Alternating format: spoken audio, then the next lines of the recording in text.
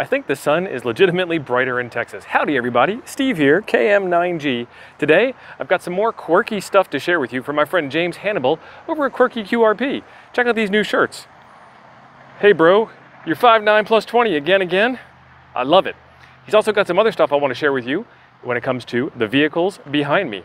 Both of them. It's mail day here in Texas, and I got a package from the Department of whatever the heck they want to call it, because it doesn't make a bit of difference to me, but it's what I got to do by order of law in order to drive in this country.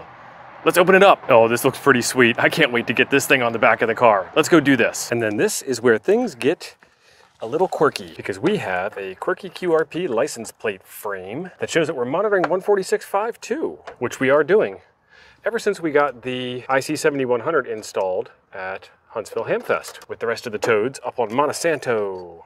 I don't know why I said Santo. Let's take a look at this thing. Oh yeah, that's sexy right there.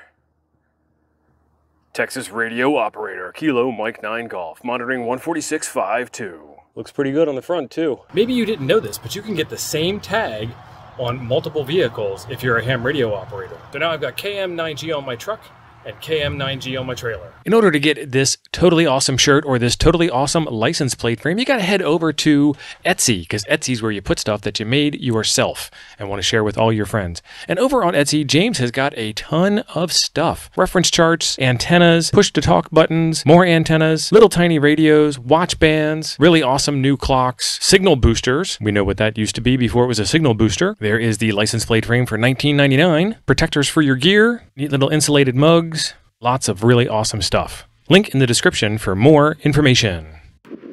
James has got pages and pages of stuff on that website.